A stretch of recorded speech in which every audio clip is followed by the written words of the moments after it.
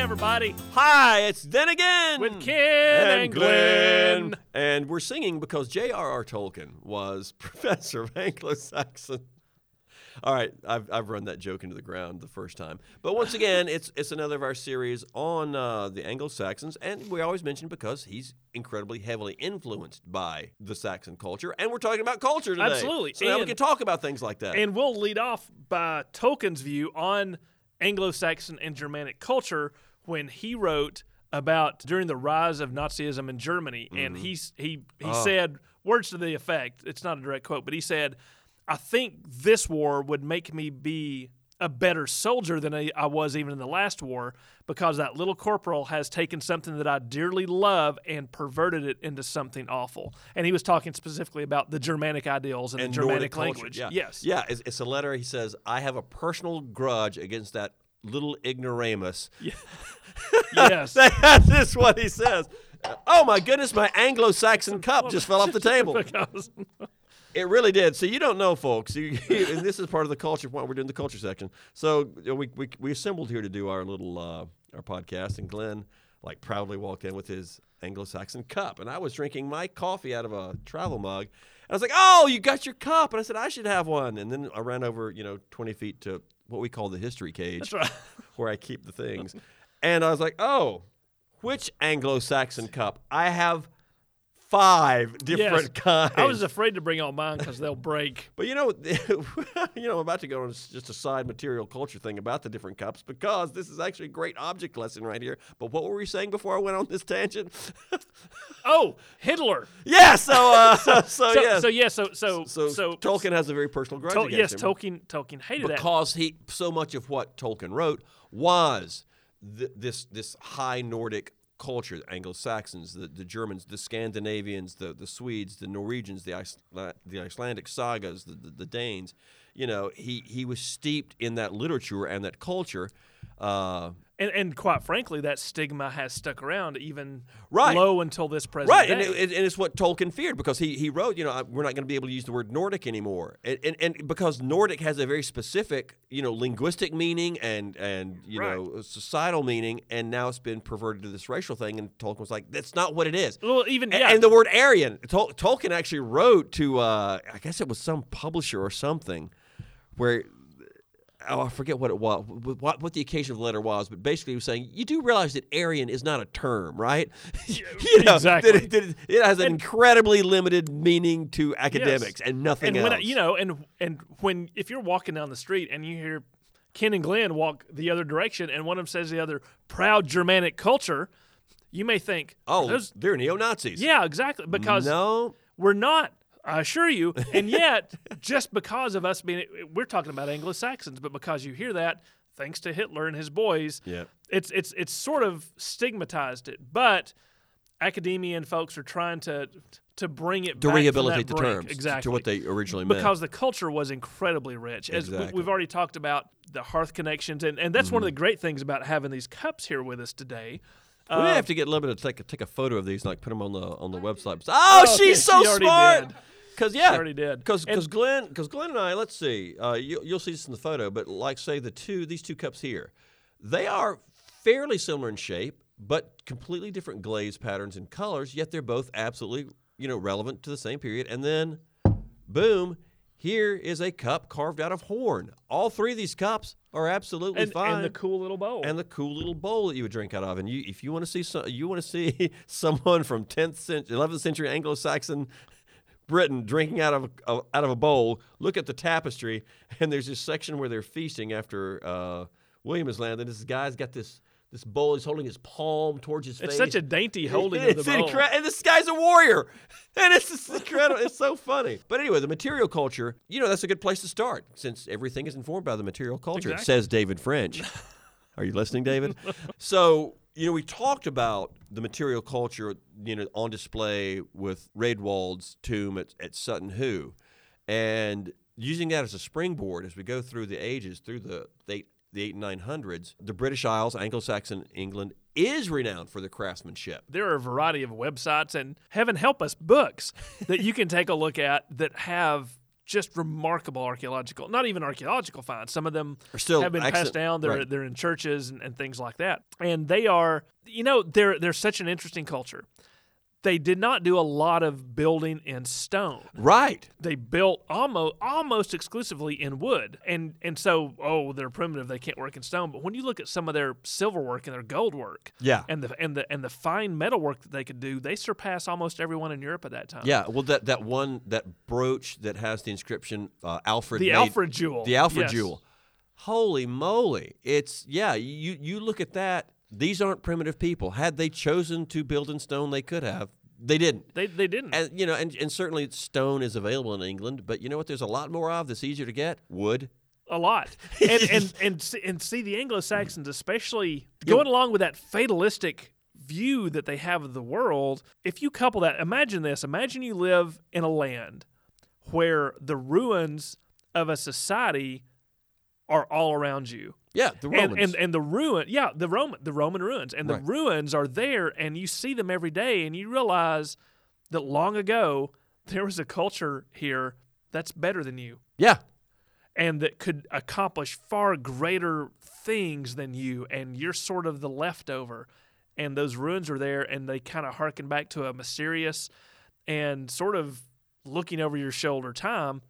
And the Anglo-Saxons in England are surrounded by this all the time. Well, and not just the Roman ruins, the older Neolithic ruins, Stonehenge, Ambry, Avebury. There's those things too. And so they're surrounded by the reminders of their past in a way that Americans, at least, usually aren't. Yeah, because we tear our history down, man. Right. But and they're surrounded by this, and yet they flourish. They're very much a seafaring people. They are great at trade, again, across that North Sea. Mm-hmm. They have an incredibly complex governmental and political system and economic system, and they have a variety of social classes. Like, the lowest class that you could have was a ceorl, which we get the word churl from, and you've heard the word churlish, and orl and jarl. Well, jarl's Scandinavian, which brings us to another point. But it comes in because...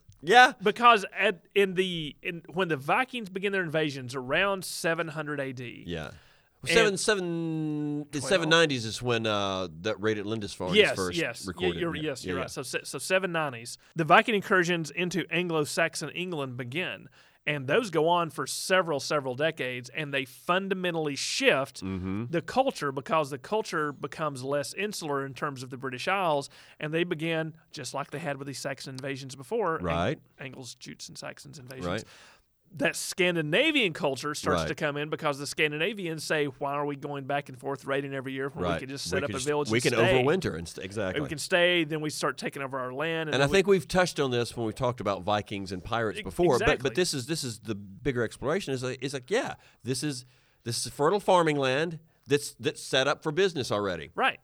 And honestly, because the Anglo-Saxons are good at what they do. So by the time you get to the 850s, 860s, Anglo-Saxon isn't really the best word. It really is an Anglo-Scandinavian culture. Because of those invasions from Scandinavia, their culture, their trade, their worldview has been pulled not towards the continent, not towards Europe, not towards the old Germanic areas, but towards Scandinavia. Right, towards what is modern-day Norway, Sweden, and Denmark. Yeah, that's what that's what the orientation is towards.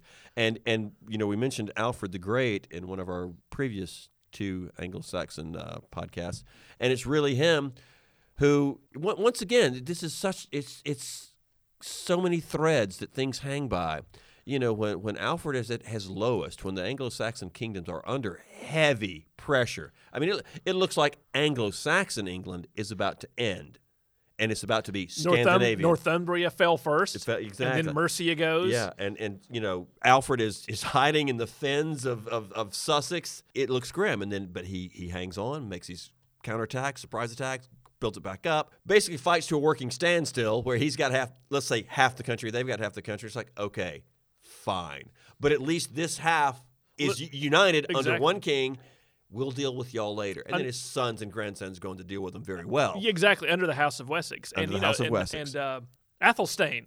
His grandson Athelstan also should probably be called the Great. Yeah. Because he is the He's one the who one. ended up pushing the Scandinavians pretty much to the coast. Yeah. And creating a truly unified England under the House of Wessex. Right. And sets up the dynasty that doesn't end until 1066. Right.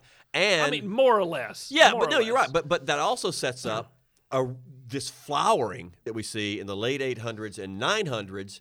That's, let's say That's 80, that restoration. It's that, right. It's an 80, 90 year period where it's like, once again, it's like, all right, this is really working. And then, of course, the Normans. Well, no, No? the 990s when the Viking yes. raids renew, yes. and this time it works. This time Canute does see he is King of England. Right. And that's the thing that when you talk about this culture and society, in Alfred's time it's divided between Englandia and then the Danelaw, the area under control.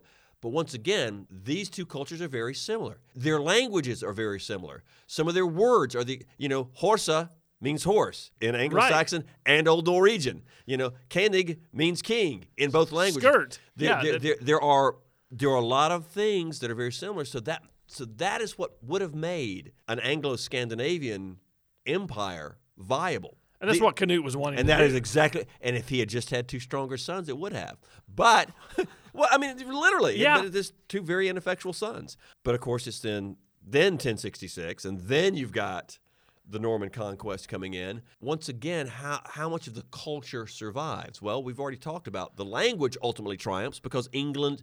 We're not speaking Norman French right now. Exactly. We're speaking Yes. English. Yes. The English language survives, which means the English people, who are the majority speakers of it, really ultimately has the upper hand over these Norman It's invaders. still called England. And it's still called England. Not Normandy Part D.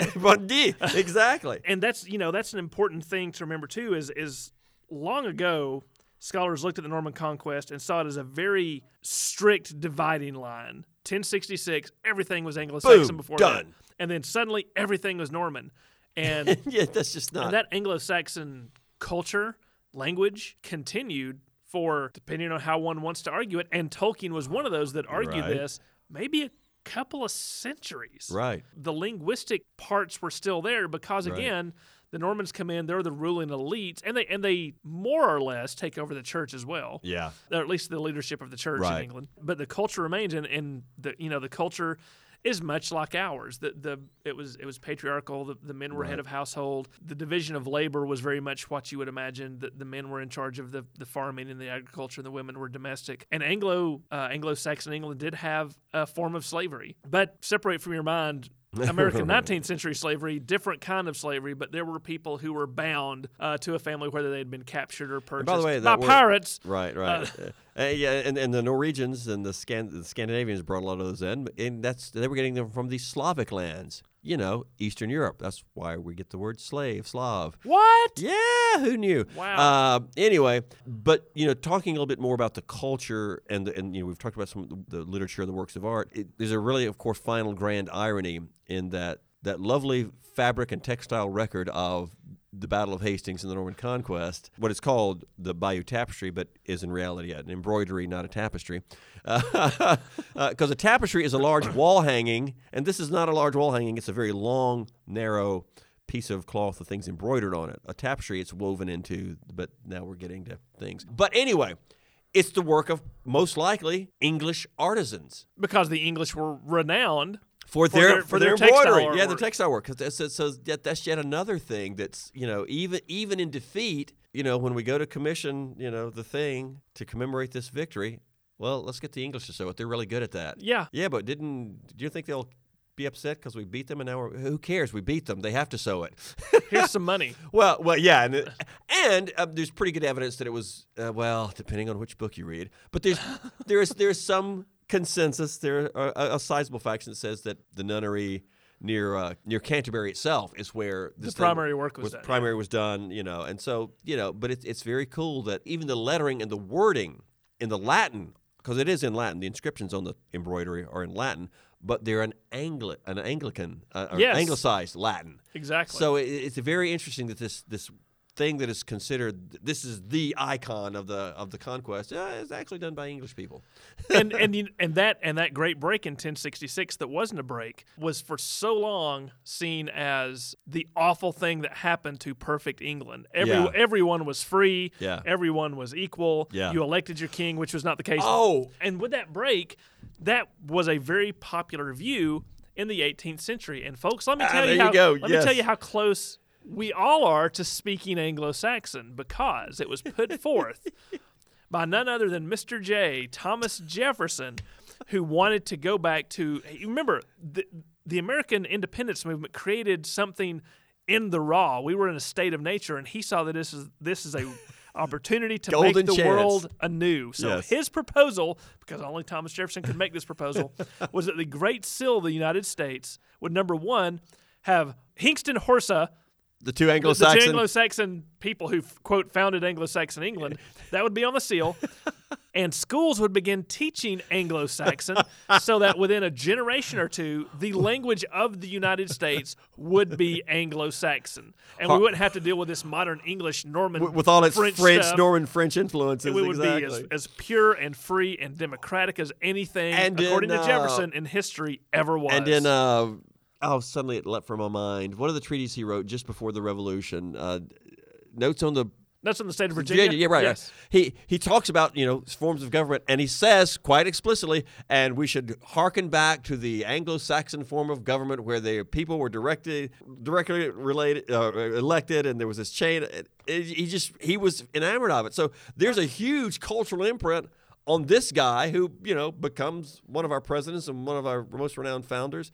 And, of course, there are other influences, like our good old boy J.R.R. Tolkien was just absolutely stamped with the influence of Anglo-Saxon culture. If you read, and I do recommend you read The Lord of the Rings in addition to watching the movie, and do watch the movie, but the Riders of Rohan, that culture is Anglo-Saxon plus horses. Yes. Anglo-Saxon plus horse equals Rohan. Now, not to go off topic, but we're going to for just 1 minute, Libba, just 1 minute. Then we promise we'll stop talking. I got into Libba says, I'll stop recording. You can keep talking. Yeah, exactly. I got into let's call it a discussion with someone. Okay, we'll call it. I was up late one night because someone on the internet was wrong. Oh, no. And you had to address that. I had to. And we... This very question that you and I have talked about, how the Riders of Rohan are Anglo-Saxons with horses. And someone pointed me to a letter that Tolkien had wrote that said, well, that wasn't the intent at all. They're not really Anglo-Saxon. And I went and looked in my collection of letters, and lo, there the letter was. And I was like, this can't be, because it's not just the movie that makes them look like Anglo. It's the book. And so I had to dig in deeper and deeper, and I saw some other literary criticism that unfortunately has come to the conclusion of there's two versions of that. Number one is Tolkien was just he was misleading us, trying to keep the secrets of his writing to himself. Right. And also, it was a misunderstanding, because what he meant was the Rohirrim were not Anglo-Saxon linguistically. Yes. Because it's Tolkien. That's what he's focusing on. Exactly. They're not, no. They're not remotely Anglo-Saxon, because he's invented 6 different languages for his books. And he's like, no, when I invented the language of Rohan, it wasn't Anglo-Saxon at all. Now, they do have meat halls. They do have bards and poets. And they've got their helmets have boars on their crest. I mean, that's just coincidence. Sure. But for all you Tolkien nerds out there who have been listening to us, we firmly believe that they are Anglo-Saxon, even though his letter seems to indicate not. But it could be qualified and be talking about language. Right. Man, that was a tangent. Yes, it was. And I guess on that tangent, we should probably say farewell to the Anglo-Saxons for now. Then Again with Ken and Glenn is a production of the Cottrell Digital Studio at the Northeast Georgia History Center.